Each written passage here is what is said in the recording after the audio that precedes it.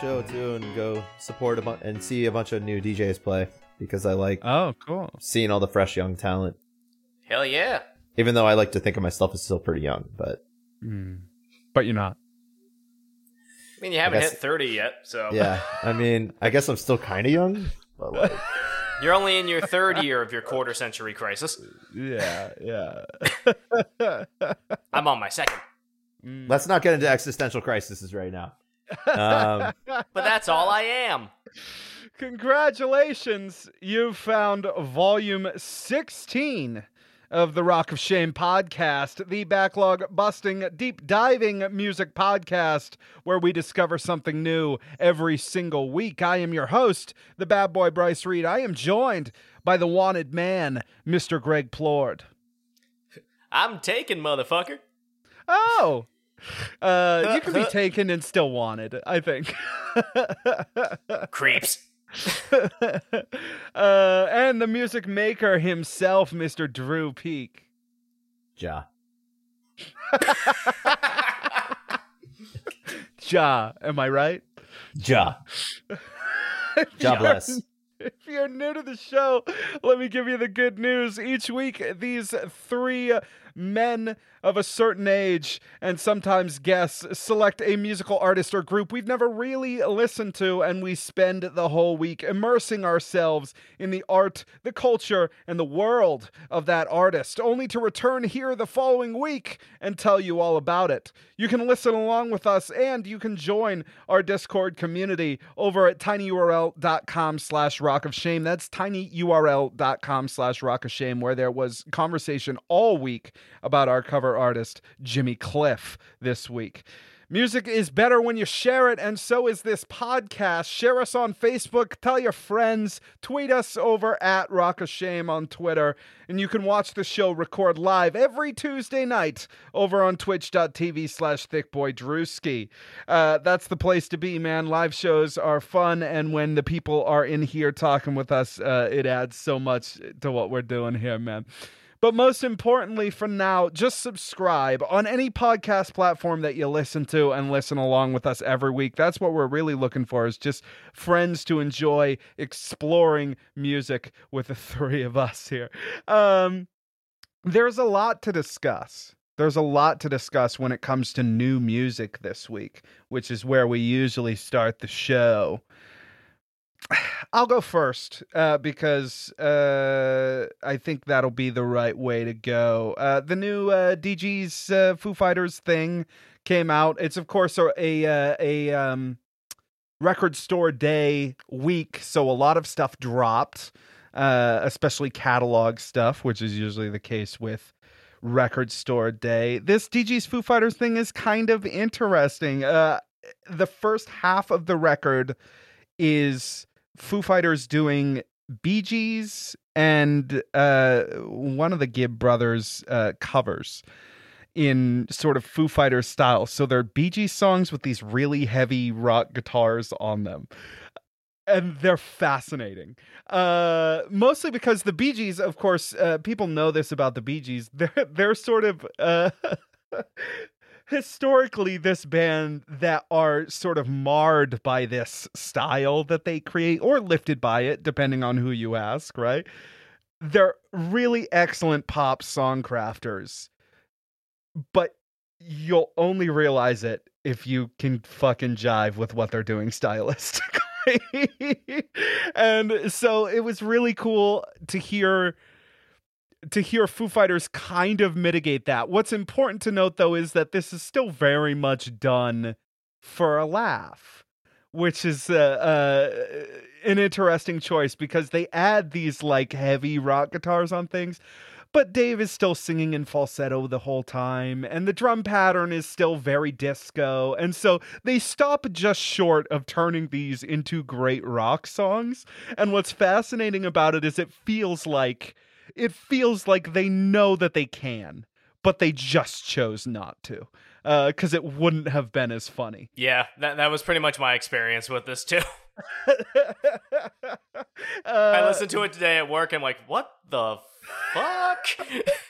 And so it ends up being slightly heavier versions of Bee Gees tunes that are clearly very much they're fucking around. They're having some fun, and that's fine. The second half of the record is a bunch of live in studio versions of songs from the last record that they did at Studio 606, which is the studio headquarters that they own.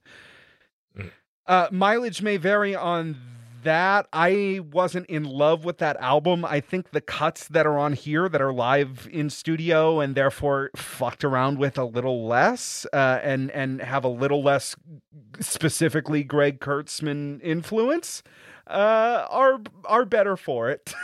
But people kind of come down different ways when it comes to Greg Kurtzman's influence on this band. I'm not terribly fond of what he's done on the last two records. And so hearing versions of these songs that don't have his production influence on them, for the most part, was a boon for me personally. And my tastes. Are there still weird backing vocals that probably shouldn't be there? Yeah, you know, absolutely. And are there backing vocals in places on songs where you're like, how is nobody like, these don't work here and need to be removed? But I get it. He wants his daughter to be involved in his music. His daughter doesn't really have any other skills. So this is how he gets her involved, and it's fine. But she's gonna hear this episode miraculously, share it with Dave Grohl, and we're gonna die. Yeah, she's one of our millions of listeners every single week. Speaking of one of our listeners, K-Bart said that it's about time for a disco libido crossover. Yeah, I mean, we're already. I think ska music might be the only thing hated more than disco music. At least disco music's kind of made a fucking comeback. So, the other thing I want to talk about, Andrew WK, Everybody Sins. This is, I think, the third single from his new album, God is Partying. Fascinating that we have had the album entitled God is Partying, the first single entitled Babylon, the second single entitled I'm in Heaven, and now this third one, Everybody Sins. Every piece of content and information we have had dropped about this record uses some sort of biblical imagery in the lyric and naming scheme. I think this song carries on the fine tradition of the past two of being a wildly heavy departure for Andrew WK that I am excited to listen to the whole record. But at this point, he's in the same camp that I think the Bronx are in for me with Bronx 6, where I'm like, all right, just put it out. Three singles, I'm like, all right, just put it out already. I think the album itself only has like 9 songs, so he's only gone through like a third of the fucking record. Yeah, now a third of the record's out, and the record's not out yet. I feel Is it coming out in August or September? I think that one's September. Jesus Christ, he's gonna throw out at least like 4 or 5 singles total before the thing comes out. Which basically. I hate that trend, which I get with streaming why they do it, but fuck.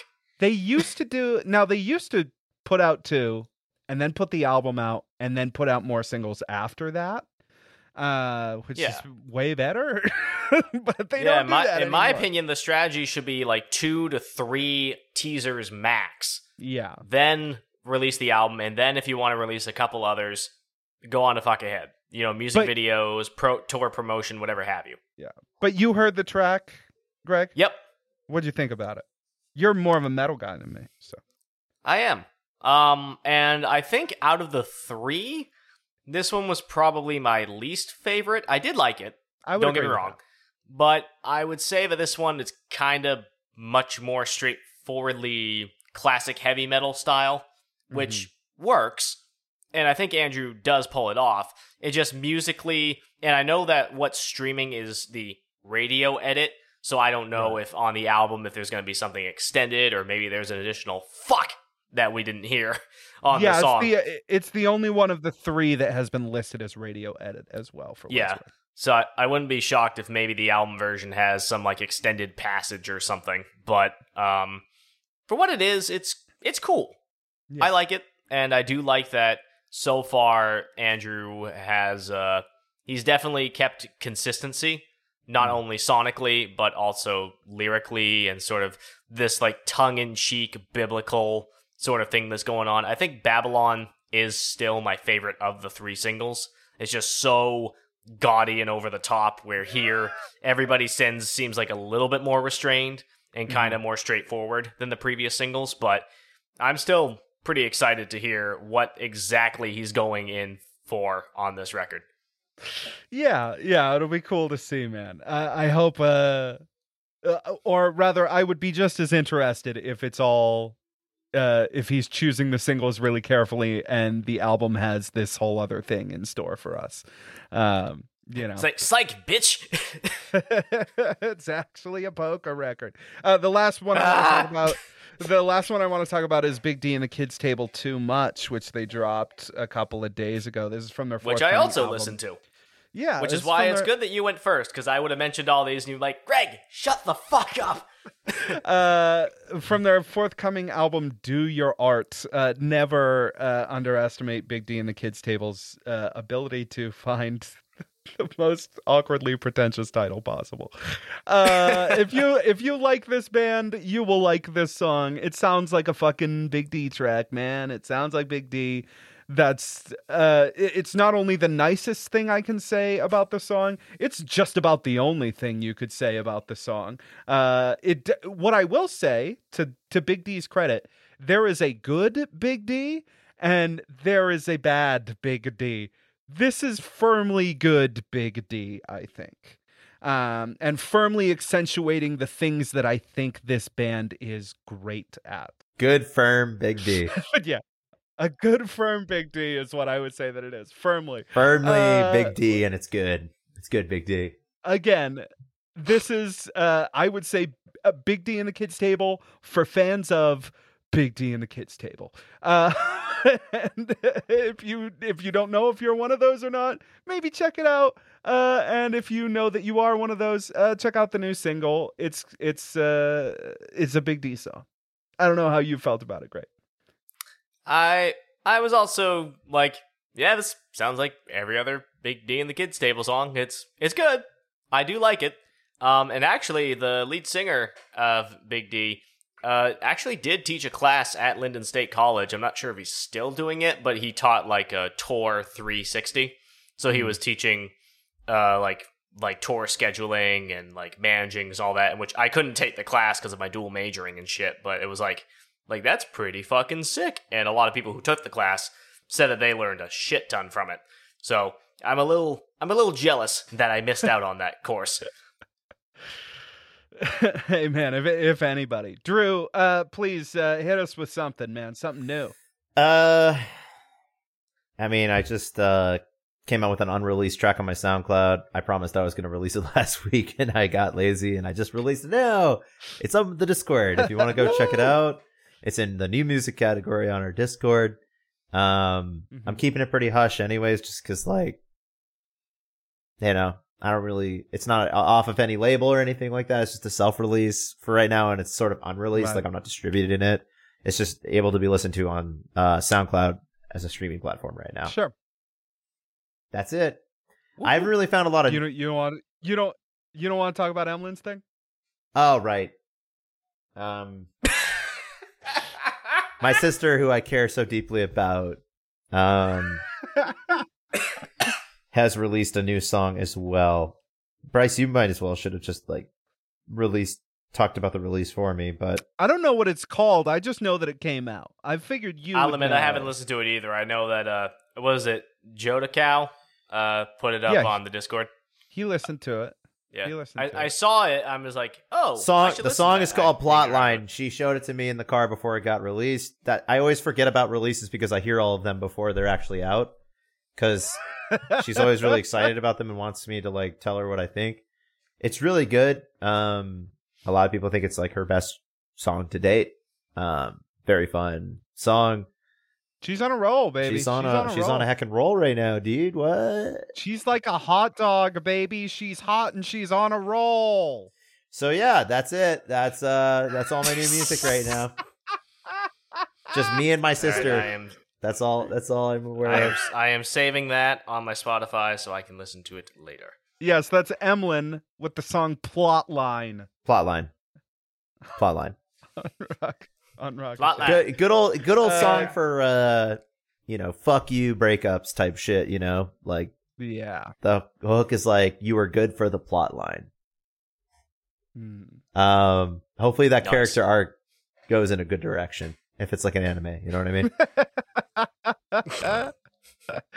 Greg, please feed these baby birds the rest, man. All right. Well, the several singles came out that I thoroughly enjoyed. Album-wise, there wasn't too much I enjoyed. There wasn't anything like really bad per se. I listened to the new Willow album, which kind of went in a more pop-punk-ish direction, which is not surprising considering that's kind of the trend for a lot of artists who have been doing the R&B/hip-hop thing. And like Travis Barker is technically featured on like 3 of these tracks, which is just kind of like, come on. I get that Travis Barker is kind of the reason why this trend is happening, but does it have to be that fucking obvious? He had a busy week. He was on something else too, a Dirty Head single or something like that. Right? I think so. I didn't check that one out, but I don't know. I think if you like sort of the pop punk thing, I don't think Willow did anything groundbreaking. It's definitely like the 2000s sounding pop punk, post grunge type of shit. But overall, I thought it was decent. Out of Sight also came out with a new album that was pretty decent. If you like some kind of summery, sort of poppy jams, Out of Sight is your white rapper to go to. Personally, I think he's a slight bit underrated, only because he had like that one Warner Brothers hit back in like 2011, and I listened to him before that, even when he did more jazzy, like East Coast style rap. But overall, he's still a fun dude. One album I do want to recommend though is from a producer called Elusive. He is I just discovered him. The album is called New or NUNU, and he's kind of more of like a jazzy electronic producer. It's a pretty decent album overall, and usually I don't recommend too many instrumental albums, but when they hit for me, they do hit. And while I'm not sure this would make my year-end top 50, yeah, I'd still recommend it for people who want some like pretty chill but kind of interesting sounding music. There's a bunch of different not only sample-based compositions, sample-based production, but also live instrumentation as well. So I think the fusion that Elusive goes for is pretty interesting. So I wouldn't mind checking more of his stuff out. Back to the playlist at hand. Let me see what other singles came out, because there were a ton. Let me see. Benny the Butcher came out with a new single called Pyrex Picasso. Probably one of the best instrumentals that he's been on in a while. The dude's just gritty as fuck. Benny the Butcher sounds like he stepped right out of a fucking Guy Ritchie movie. He's easily one of the best. He's from the Griselda collective, and he's really fucking solid. He's probably, God, it's hard to say he's my favorite of the 3, because Conway the Machine's really good too, and Westside Gunn is good. I just don't care for his voice all that much. Griselda might be up your alley, Bryce. I don't think 100%, but I think you'd probably like them more than some of the more modern trap rappers, mostly because they do sort of root themselves in like classic 90s hardcore style hip-hop that I think you'd probably like a bit. For other singles that came out, Spanish Love Songs came out with a new A-side, B-side, and the A-side is Phantom Limb. It sounds kind of like what came off their last album, Brave Faces Everyone, which I loved. So this song's kind of right up that alley. I really enjoyed it quite a bit. It's nothing revolutionary for the band. I hope they experiment just a little bit more with their sound, because when it comes to like keys of the songs and tempo, they have a little bit of a formula going on. They just do it really, really well. So I'm just hoping they branch it a little bit more on the next release. Conan Gray has People Watching. It was a really solid synth pop kind of single. Iron Maiden came out with a new single, and they're going to come out with a new album in September, I believe. The single's called The Writing on the Wall. It's not the most energetic Iron Maiden song I've heard, but it's pretty decent, all things considered.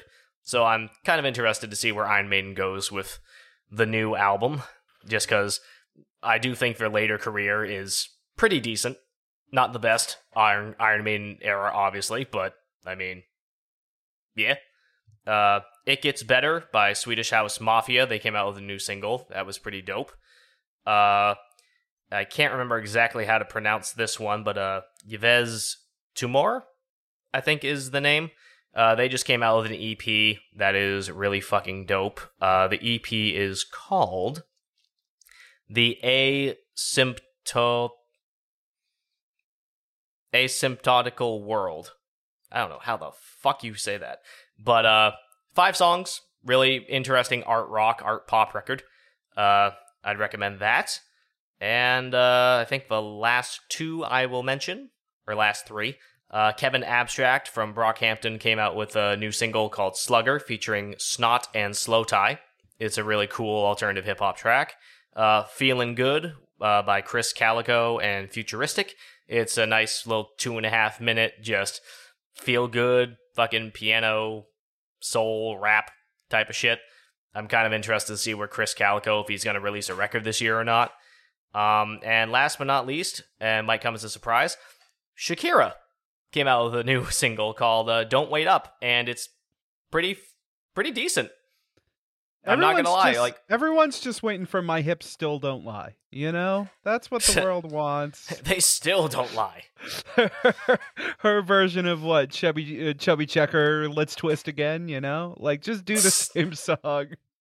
I want to marry That'd be her. interesting if she does come out with a new record, and that just happens to be like if you just predict that. I'd like to marry that woman. Yeah. Well, she's already married, man. You're gonna have to fight. You're gonna have to fight her husband for that. I'll just wait. I don't want to fight anybody. I'll just wait patiently. But a new single's pretty decent. It's got kind of a weird, funkier little upbeat pop tune. So yeah, check that out. And I believe that is everything on my list. I will shut up and we can move on to Jimmy Cliff.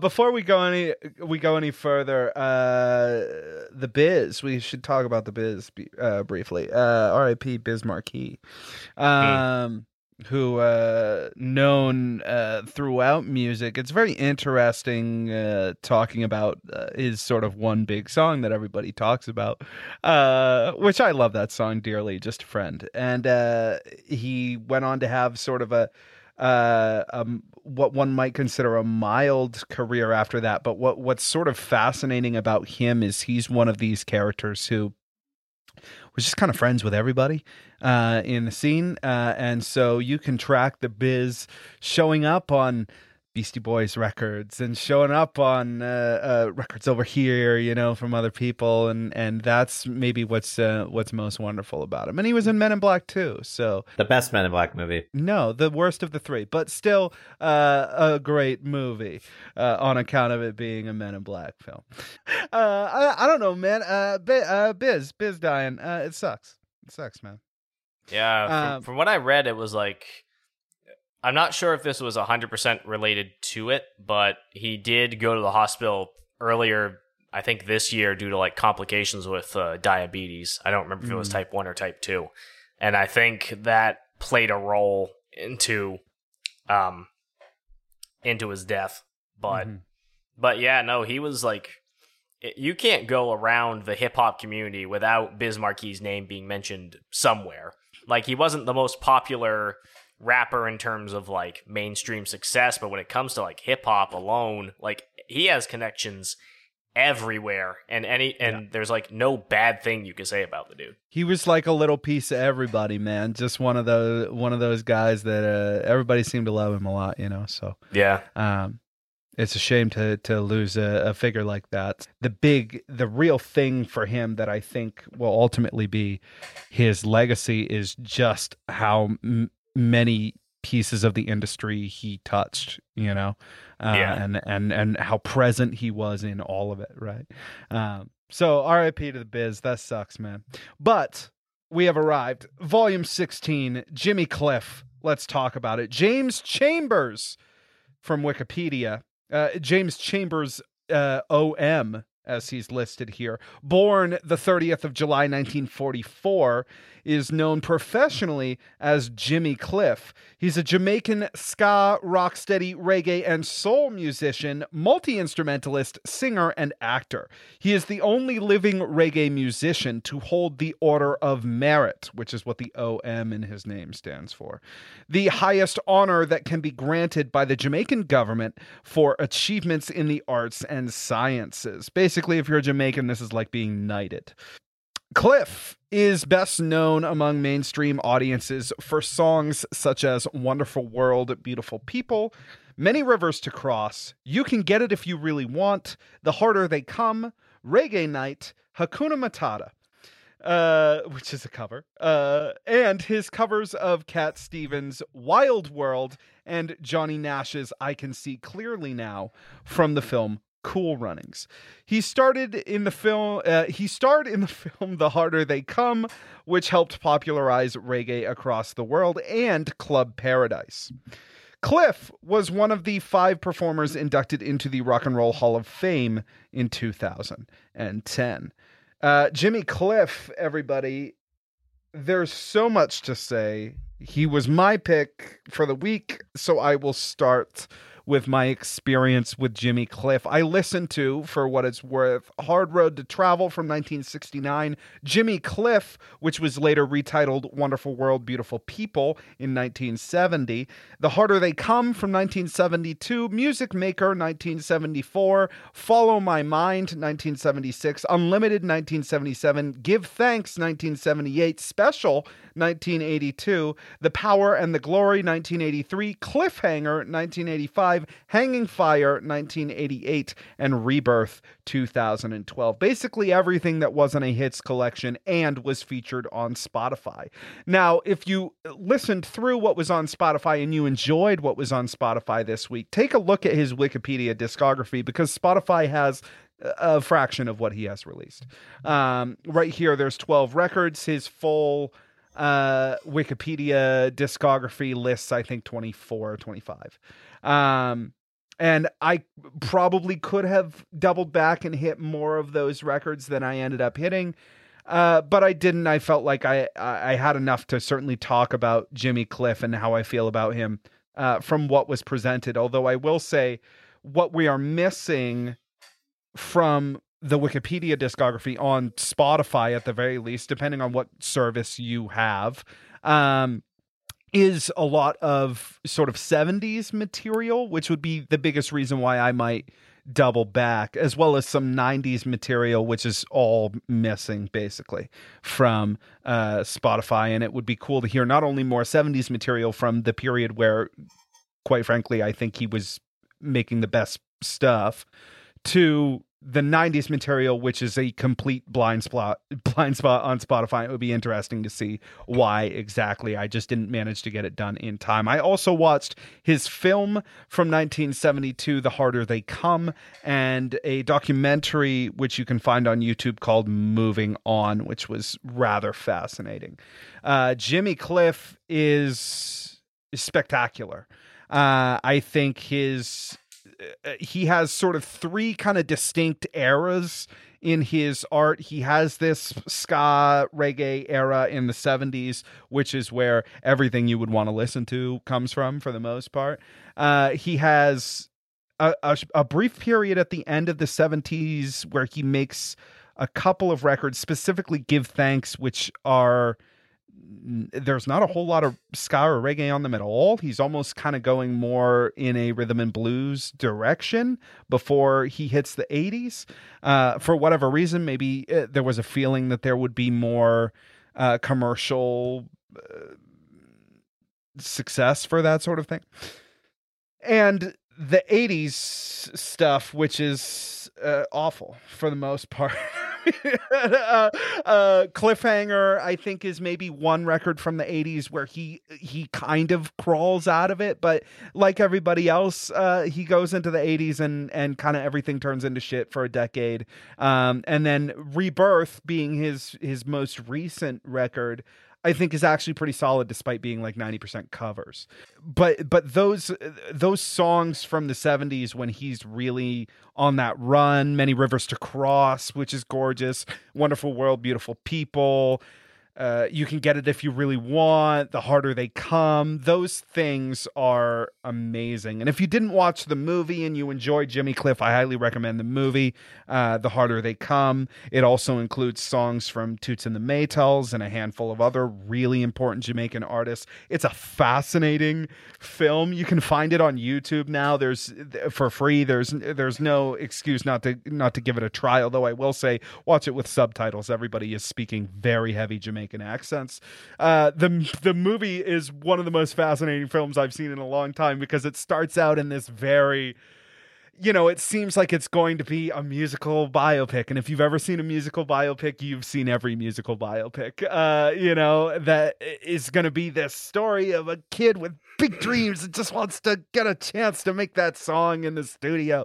And it's, kind of pushed along. And the only thing that's kind of cool about it is that it's happening within this basically almost never seen culture in movies of Jamaica and real Jamaica in this movie. Then about 3/4 of the way through the film, the main character is tired of being jerked around as a musician, so he buys 2 guns and starts shooting anyone who looks at him the wrong way. And is fucking legitimately snaps, has lost his mind. His girlfriend's like, what the fuck are you doing? And he's like, he's like, they're gonna know who I am now, baby. They're and it's fantastic until eventually at the end of the film, spoilers, he's shot by the police. In this really great scene where he stands up against the police and they shoot him, and then it cuts to black, and then it immediately hits The Harder They Come over the credits. It's Jesus Christ. Legitimately recommend the movie because it gets to the third act and it's just like, okay, we're making this one movie, but like we're really bored. So like hard cut to this being a ridiculous action movie. And it's fantastic. It's really, really genuinely a lovely film. And I bought it a couple of months ago on Blu-ray. I was like, I'll watch this at some point. And when we were going to do Jimmy Cliff, I was like, oh, this is the time to watch it. I'm so glad I own this movie because it's legitimately amazing. Maybe the best thing that I saw from him all week. Moving On is a documentary you can also find on YouTube, which is fascinating because it highlights Jimmy Cliff now and the reaction that people give to him now in Jamaica. And it's not a situation where he walks down the street and everybody knows who he is. A lot of people know who he is, but not everybody. There's a handful of situations where you see him introducing himself to people and they're like, oh, you do the song that they use on the commercials, by which they mean on the commercials to visit Jamaica. But the man, Bob Marley, who I'll talk about more in a moment, went through this whole period of time where it was really dangerous for him to continue to be in Jamaica. And so as a result, he stopped being in Jamaica for a period of about 10 years. Because every time he went to Jamaica, somebody tried to murder him. So he just didn't go back there all that often for various reasons. Hashtag no shit. Yeah. So Jimmy Cliff never really had that reason or that trouble for reasons we'll maybe talk about in a moment.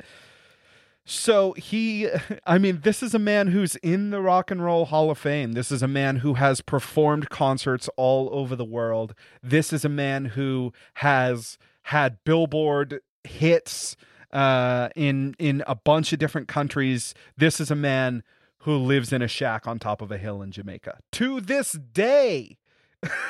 And I think there's something really beautiful about that. And he shows like how simple his life remains because he's just a different type of person than all these fucking musicians that and music is a different thing that comes to him differently because he is from a different place.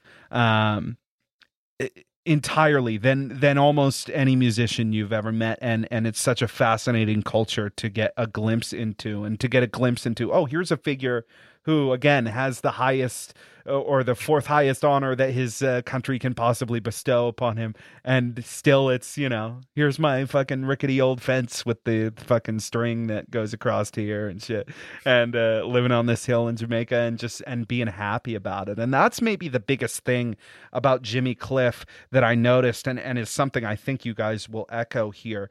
You can say a million things about the music that Jimmy Cliff makes, but I think the one thing you couldn't call it is ugly. Up until the 80s. But the reggae music that but even the stuff in the 80s, like there's no mean feelings in anything that he makes. Even when he's kind of talking about The Harder They Come or when he very rarely touches on sort of themes of violence. Bob Marley's music, for people who have listened to more than like Legend, which is like a collection of his softest material, will know that part of the reason why he was kind of chased out of his home country, that he had kind of broken to the world using his music, is that a lot of his music is a lot more violent than you think it is, and a lot more political and angry, and there's a lot of themes in his music. And I mean, this is a man who had a song off of one of his last albums that he regularly played as the second song in every show, that was called Burning and Looting, which is literally about how everyone's tired of getting fucked around with, so they're just gonna fuck up some shit.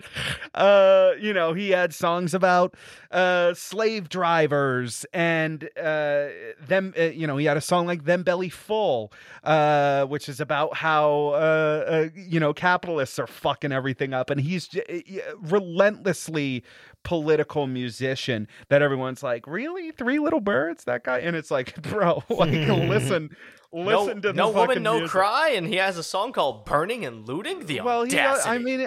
But even songs that people think of as being incredibly beautiful, like Redemption Song, which I will follow people on. I think that song's incredibly gorgeous. It's a fiercely political song about slavery, right? And so, and it's throughout his work, and Jimmy Cliff does not do that. That is not the type of thing that Jimmy Cliff does, and it's fine. I don't think it's a shortcoming of Jimmy Cliff. He does a different thing with it than Bob does, where Bob is, and that's why I think beyond the comparison between him and Bob being something that will inevitably happen, I think, with everybody because of how similar they are kind of stylistically and as figures, beyond the fact that comparing them doesn't really work, because I think Bob is 100 times the songwriter that Jimmy Cliff is. But then again, I think Bob is 100 times the songwriter that a lot of people are. That it's not an insult to Jimmy Cliff. It's also, they are tonally just completely different figures. That said, that was what I adored about Jimmy Cliff, was that his music is just about love. Everything is about love. From stem to stern, and the stuff that happens in the 80s, I can't even hold it against people anymore. But the stuff in the 70s is truly spectacular. I think Rebirth is a really solid album too.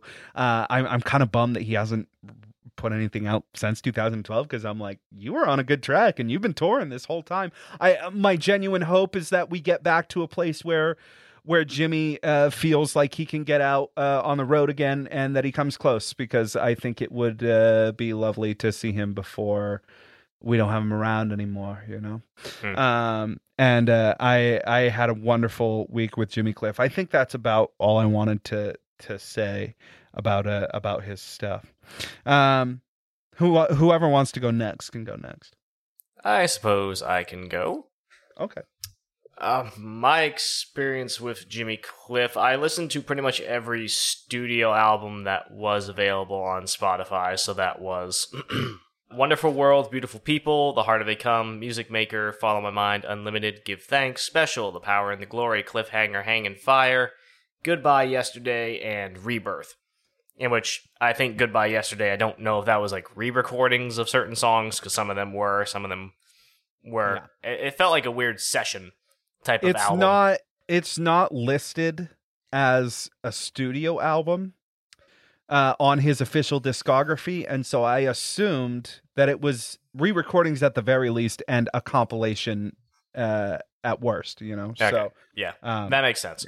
Because I definitely recognize certain songs. We're like, oh, I know this song from this album. I literally just listened to it like right back to back. So, but it's just all in a different type of environment that it was recorded in. So, but yeah, I did wish I saw the movie. If I have some free time, I'll go and watch The Harder They Come. But my experience with his music, I did enjoy his early stuff, the 70s, quite a bit. Wonderful World, Beautiful People, which is actually a re-release of republishing of his debut self-titled.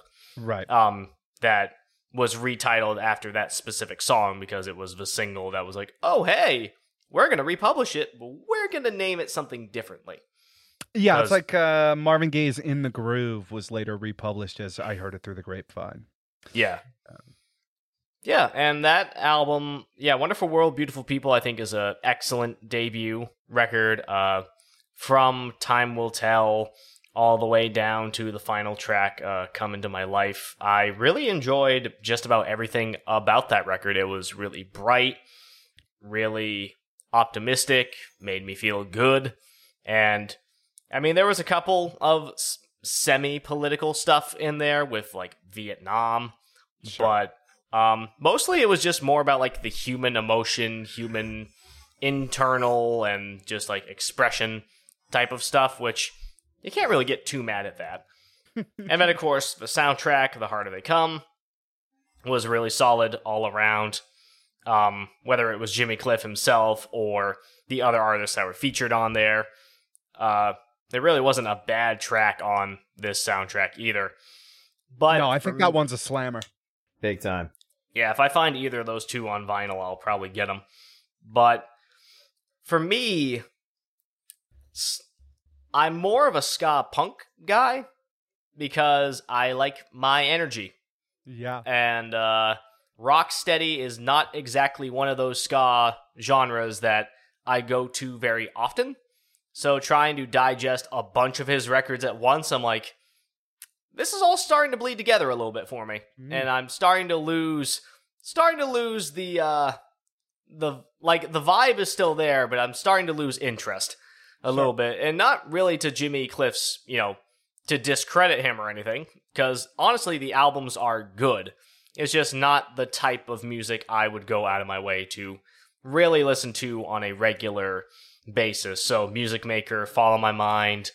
Unlimited had a couple of interesting percussion parts that I enjoyed overall, but those three records just kind of went in one ear and out the other, and I've tried listening to them again and the exact same thing. I like them. It's just like, I like in the moment, but then as soon as it's done, it's out.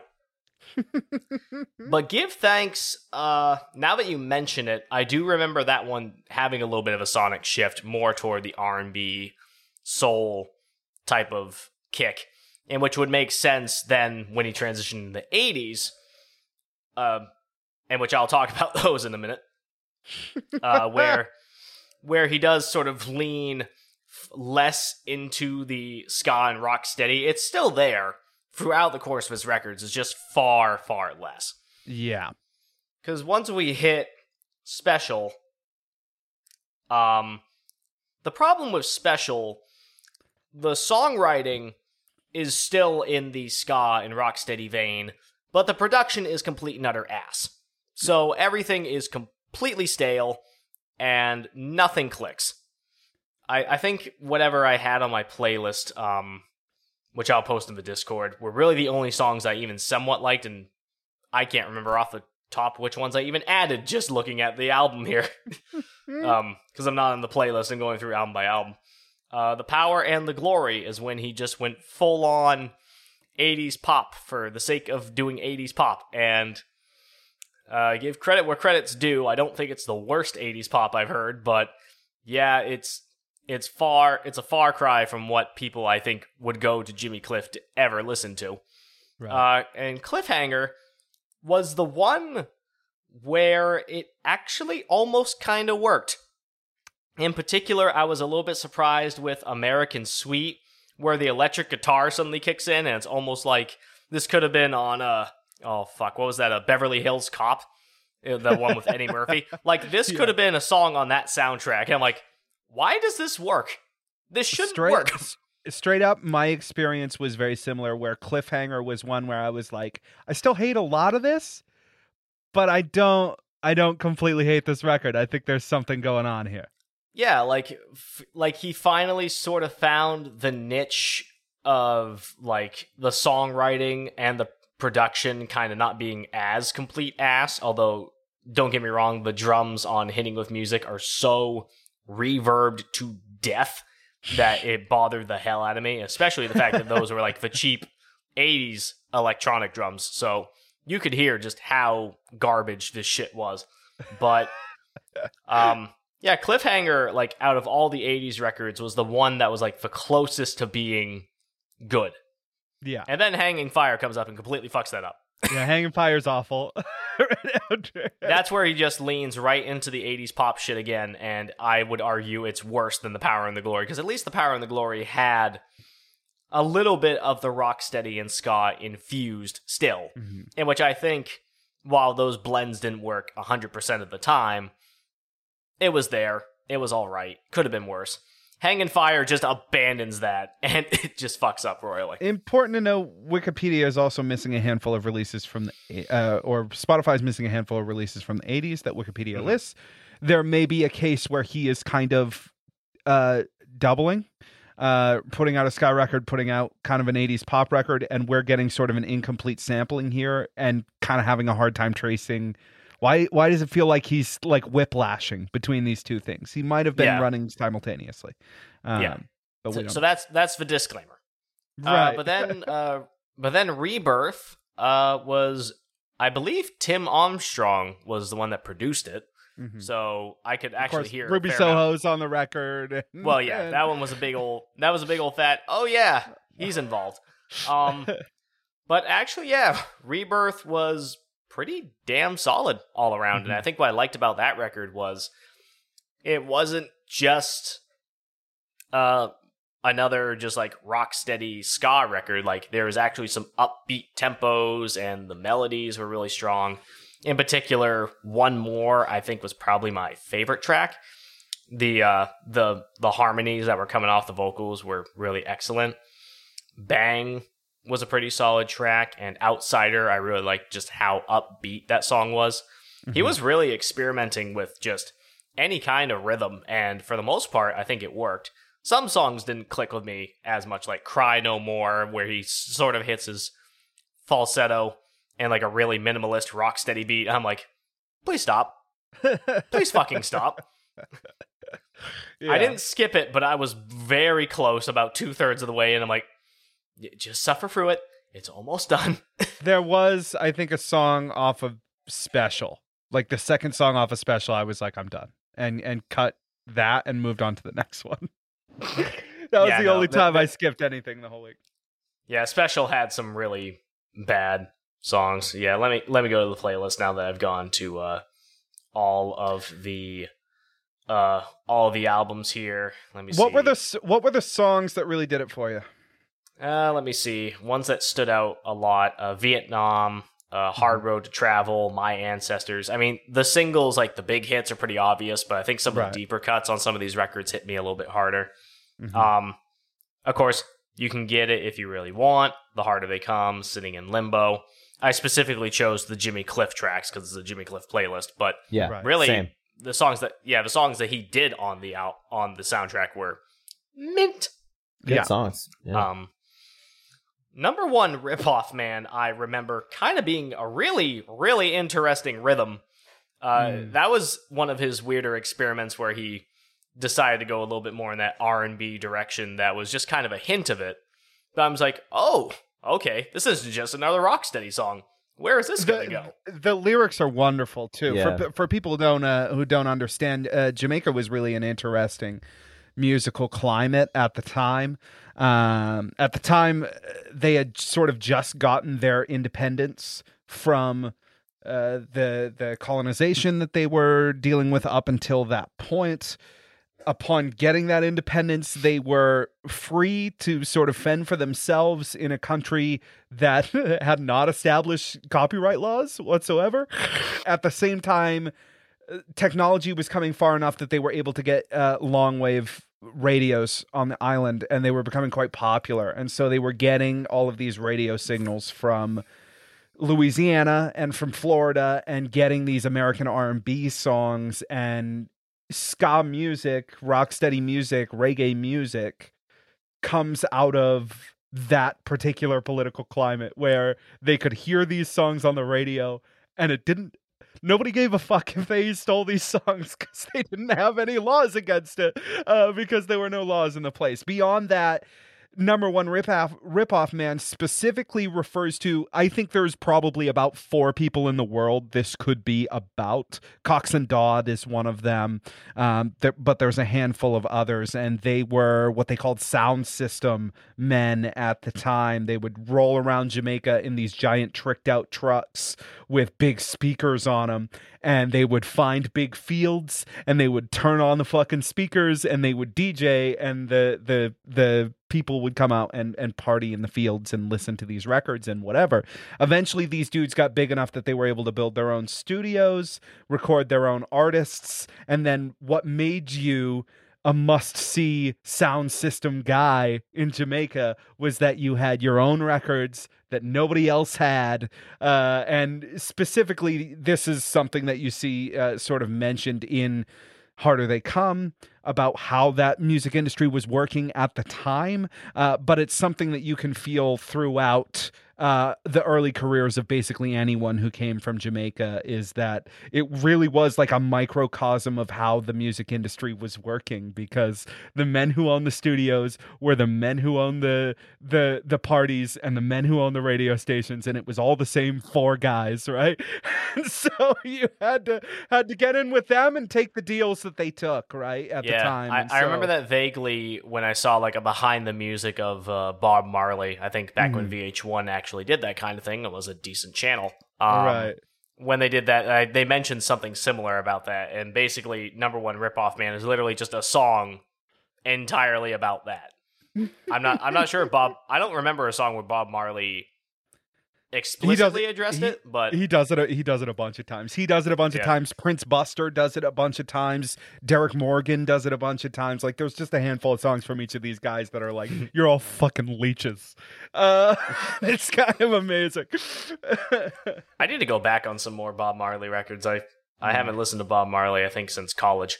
Yeah. Or at least not like going out of my way to listen to him, but now I want to listen to more of him. But going back to the playlist, other songs that stood out, Look at the Mountains record just kind of went in and out. Commercialization off of Unlimited was good. Born to Win, I really liked because of how anthemic it sounded. Like it really sounded like a I win kind of song, which I mean makes sense. It's called Born to Win. That was the intention, and he did it well. You Left Me Standing by the Door, Meeting in Africa, I liked quite a bit.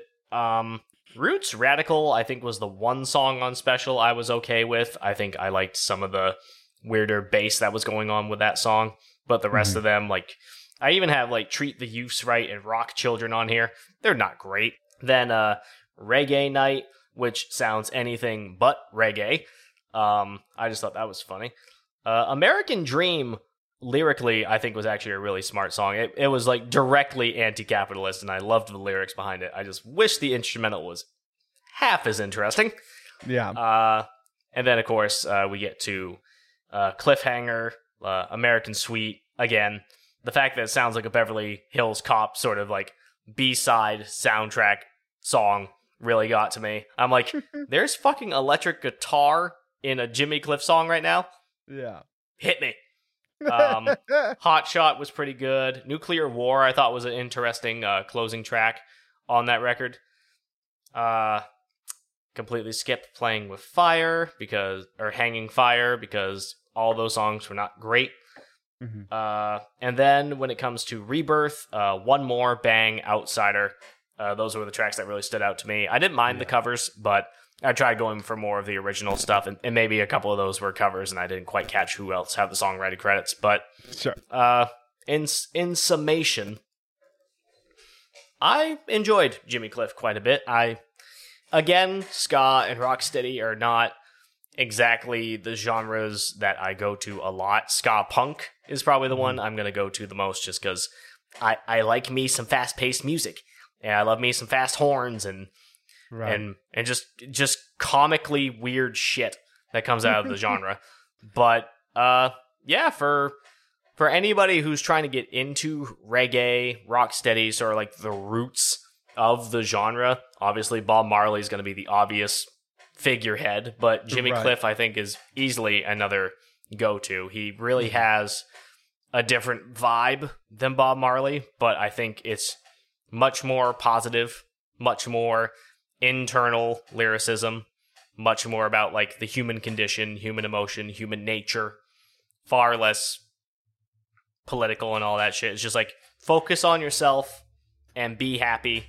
He'll sprinkle in some of the political shit in there, but it's nothing like as violently explicit as Bob Marley put it. Absolutely. But overall, yeah, Jimmy Cliff is pretty damn good, in my opinion. So, Drewski, you are the grand finale. Give us your thoughts. The most underwhelming grand finale of all time. But okay, so I listened to Wonderful World, Beautiful People, The Harder They Come, his songs on that because I knew a lot of the other ones already. Mm-hmm. Music Maker, Follow My Mind, Unlimited, Give Thanks, Special, The Power and the Glory. Did I listen to Cliffhanger? If you didn't, you should have. I skipped Cliffhanger. I went to Hanging Fire. Oh, the worst. And then I immediately was like, well, Cliffhanger is probably like this, so I'm not going to listen to it now. And then I listened to Rebirth.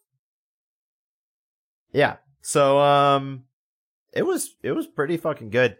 I really liked his 70s stuff the most. Bryce already spoke on that though. That he kind of, in his opinion, was the strongest stuff. I think we're all in agreement on that one. Yeah. The 80s got weird, but they get weird for everybody, so whatever, I guess. Like, there's not really much to really say about that, I guess, except for, like, production-wise, holy fuck. Like, I think the part that annoyed me the most was just the fact that they, like, it just sounded like some white guy, like, produced a lot of it or something, because it was like, just some cornball with, like, a fucking sports coat was just like, yeah, let's just like take all of the rhythmic stuff that like we've been using in reggae and rocksteady and ska and just throw it out the window and just do like fucking snares on the 2s and 4s like a rock song. And it's like, no, what the fuck's wrong with you? Like, that takes out the whole fucking rhythmic part of it. Like, I think it had to be Hanging Fire. I think it was Love Me and Hanging Fire. They both just came in with like boom bap, like just like super corny, simple ass fucking drum beats, and I was just like, oh god. Like, I know like the drums and reggae and all that shit are like not really the focal point of like reggae music, but they made it the focal point in like a really bad way. Like, like part of what made it so good was that you weren't paying attention to the drums. It was just like like the kick drum coming in on the 2s and 4s, like how it's supposed to sound, like there's a reason it's like that. It's supposed to bring, a lot of attention to that funky, like heavy subby, like low attack bass line and fucking guitars, like doing the upchucks and fucking, the singer just going off and doing his thing and preaching about whatever the fuck he wants to talk about, And, so from a musical standpoint, really did not like that album much at all. I just had a hard time. Like, I was like skipping like a few after I kind of got the point of it. I was like, all right, I think I get that. one fully now. I don't have to finish it. Like, and I hate doing that. I really like listening to like a full song, but those ones I was just like, I gotta ingest these quickly or I'm gonna throw up. Yeah, I mean, aside from that though, like, I really like his 70s stuff. I like Rebirth a lot. I think like he kind of brought it back, to kind of like where he was like earlier on, but just like now a more kind of mature and sophisticated, Jimmy, you know? I mean, like, in all honesty though, like, I still just like the 70s stuff more. I think that like kind of like a callback to like the sound and stuff that they use in Rebirth was good. It wasn't bad, you know, like they did a very good job with production and whatnot, but it wasn't like, fresh or like new. And I think I was also like really like overly reggae by the time I got to that album. So I think I was just like, cool. Well, there's like it sounds a little bit better, but I mean it's still reggae. Like, there's there's a hunger to those 70s records that isn't really there on Rebirth. Rebirth is a different situation. It's Tim Armstrong coming in and being like, "I fucking love you, Jimmy Cliff, for what you've done. Let's make a record together." And Jimmy's like, okay, and they put together some great stuff, One More and stuff like that, right off that record that's pretty good. But it's different than Jimmy Cliff, the young dude, going into fucking Studio One in Jamaica to record Many Rivers to Cross or something like that, right? Like it's just a different thing. So that being said about that album, it was still a very good album. It just like was not as effective for me. And there was just like this electricness and energy, and whether it was hunger, whatever it was, the earlier stuff, just like I was listening, I pretty much listened to all those 70s albums, like mostly throughout Sunday. I was working out with it. I was shopping with it. I was driving with it. And dude, it felt really good, like going through the catalog at that point. And I think I mentioned on the Discord, like, I've had a very peaceful Sunday listening to fucking Jimmy Cliff. And that's kind of like the emotions and the vibe that man emits is about peace and love. And that's a really good thing to have. And like, you know, you could call it like hacky or like, oh, like, why don't you do something that like you could use with your platform that matters? And it's like, you know what? Or just do your thing, you know? And just like, if that's what you're about, that's what you're about. And it was very clearly that what that man is about. It's like peace and love. And that's fine with me. Like, I'm okay with that. Like, there doesn't have to be anything remarkable or outstanding outside of just that, because honestly, like, we could always use a little more peace and love in our lives. And like, you know, I think that that's a really important feeling to emit into life, is that. And like, I try and do that myself in my life. So for me, it was like definitely really cool and like spiritual for me to go through all of that and listen to all of that. And I really enjoyed it. But yeah, the 80s really sucked, dude. Holy fuck. Like, I really, it was just like, and I know the 80s syndrome, you know what I mean? Like, I get it. It's just like, it was like a screeching halt of that energy that I was really feeling in the 70s. And I was just like, I kind of am done with this, man. Like, and like, it killed my vibe, like, big time. It went, and it kind of knocked it down a spoke there, which is a big bummer, because like before that I was like, this is amazing. And like, so, I mean, it's whatever, like, cause he kind of went back to that energy at the end, but it was kind of like, all right, I think I kind of get what Jimmy's about here. And, I did enjoy it though. It's just like, you know, because of the 80s syndrome and like, trying to come back to that consistency after it, and then just like lacking whatever it is, the hunger, the excitement, the energy around it, whatever it is, like, it just kind of like, I felt like that was the magical moment in his career. And I really embraced that a lot, and I enjoyed it a lot. Overall, his discog, a little bit unstable with my enjoyment personally, but that's kind of where I'm at with that. And I don't, I mean, I think you guys all covered everything else pretty well. So when we talked about Aretha, we talked about her being like a turn on a feeling artist, right? Mm-hmm. Like you turn on anything by her and it has this feeling to it. And his 70s catalog, I think, absolutely has that, with the exception of maybe Give Thanks, which is a different, like it's like a different feeling that he's going for with that record. Yeah. The 80s stuff just it's not like that. Aretha somehow like survived the 80s even with all the bad production, which was like amazing. Like that was so crazy, like that she did that. I think it's ultimately going to end up being what on this show. The story of this show is what makes a 5-slap artist, and it's sort of like making it through the 80s. Making it through the 80s, jumping those hurdles, and coming out the other side unscathed is like remarkable. That's 5-star quality right there. So let's talk about it. Yeah, let's do it. Shall we do a slappy slap? I guess I'll go first since I went last. Yeah. So because of all the other stuff, it was going to be a 5, but I'm going to have to hit it with that 4 because of the rest of his catalog. And I would listen to the 70s stuff again, but the rest of his stuff, I'm okay with never hearing again. Even Rebirth, like I don't think I would ever want to go back and listen to that album. Not because it's bad. It's just like I just don't want to. So it's a 4. It's a solid 4 for me, mostly because of the 70s stuff. I am exactly my opinion mirrors yours exactly, where in the middle of the 70s catalog I was like, we're gonna hit it, we're gonna do it this week, fellas, and then we made it to the 80s and I was like, we're not gonna do it this week, fellas. As soon as we hit 80s, we was like, God fucking damn it. Every time. So it went from a 5 to a 4 for me, and that's where it stays. And honestly, like there's about as much 80s stuff as there is 70s stuff, so I could justify going lower than that. I just love the 70s stuff so much. Yeah. And we'll return to the 70s stuff so much that it's a 4 for me. Yeah, I'm also going to go a 4. I think we're going to do the Merle Haggard and do a straight up 4 for everybody.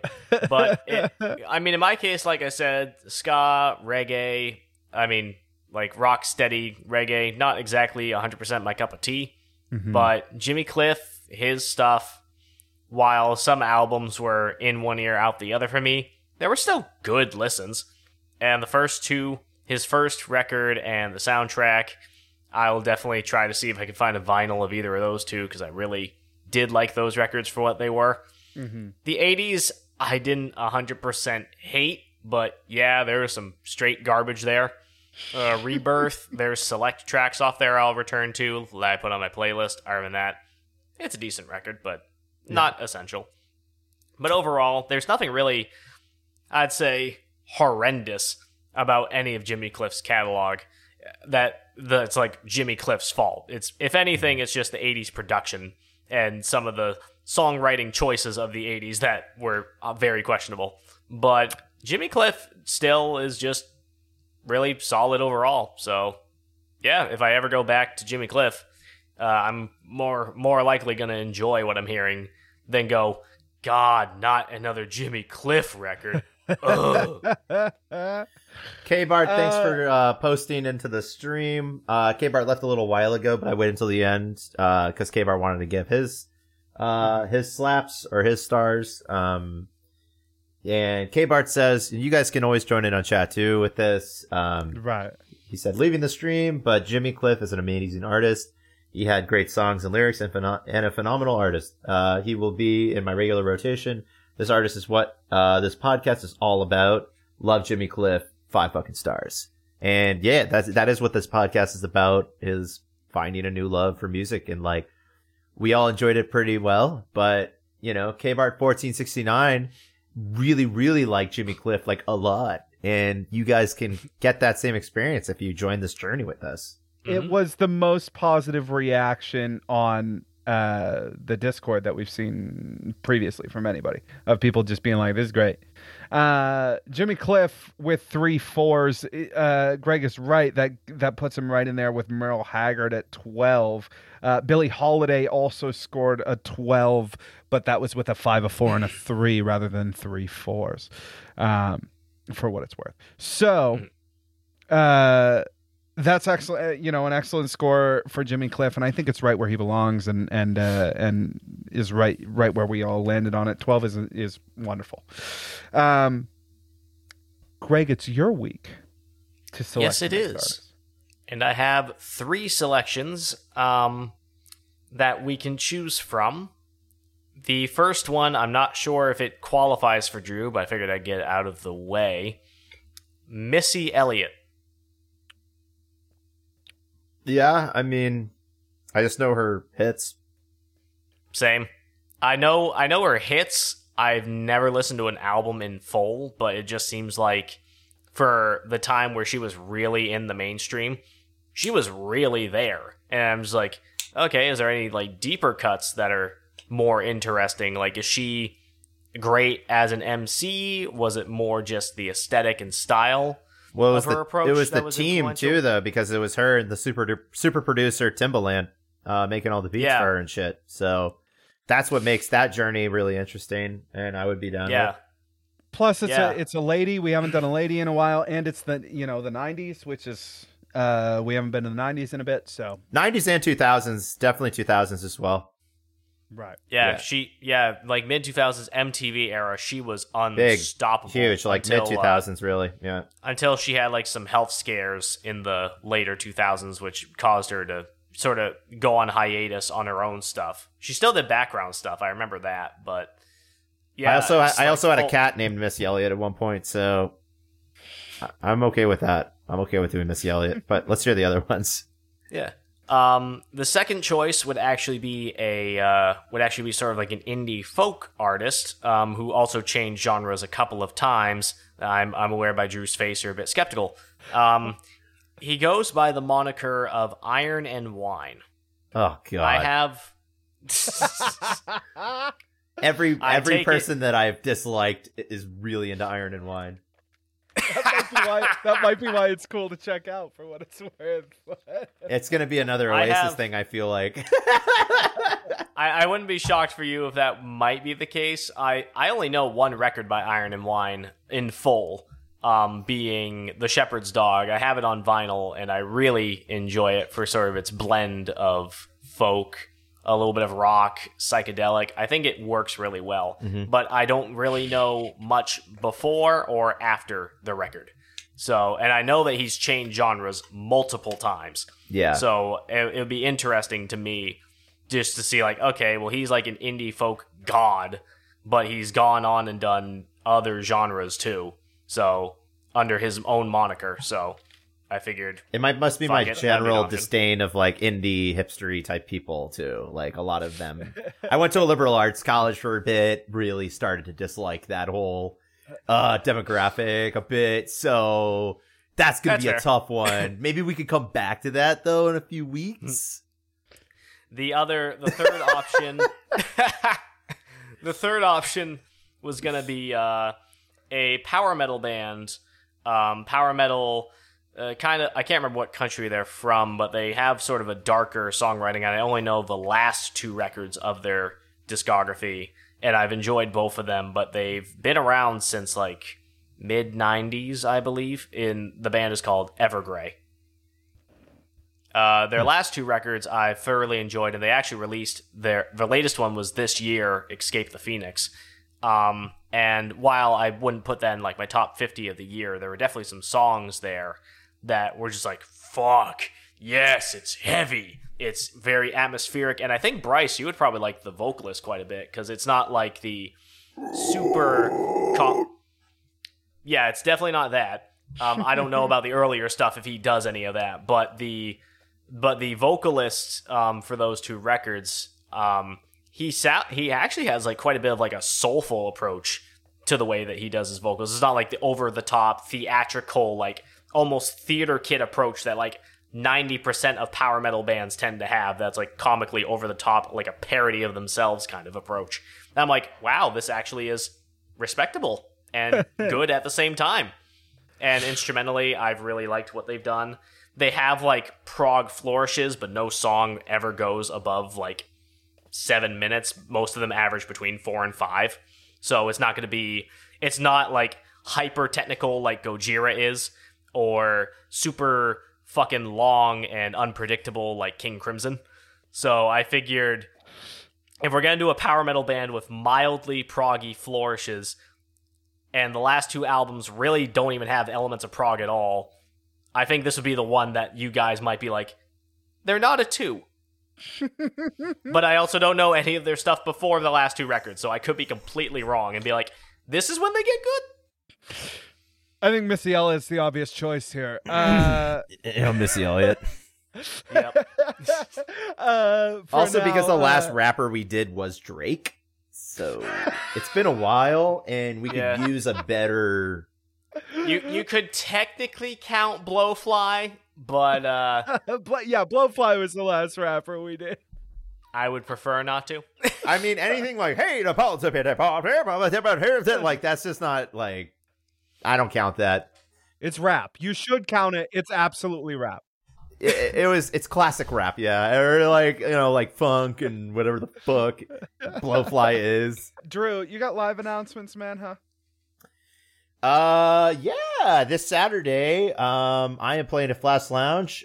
It has just now reopened. I'm actually a little antsy. I'm trying to get over there to catch open decks. It's like an open mic night for DJs. I want to see some of the fresh talent. That's tonight. And then I'm going to be playing there on Saturday night with my very good friend DJ Meech, who we haven't played any official shows since ever, actually. We've been friends for a while, but we've never played the same stage together at an actual show, other than a quick little like pop-up back-to-back for a few songs in Portsmouth a few weeks ago. But like, we haven't played a full show together. So this is really exciting. It's just us two, Flash Lounge. It's got a sliding cover for $5 to $10.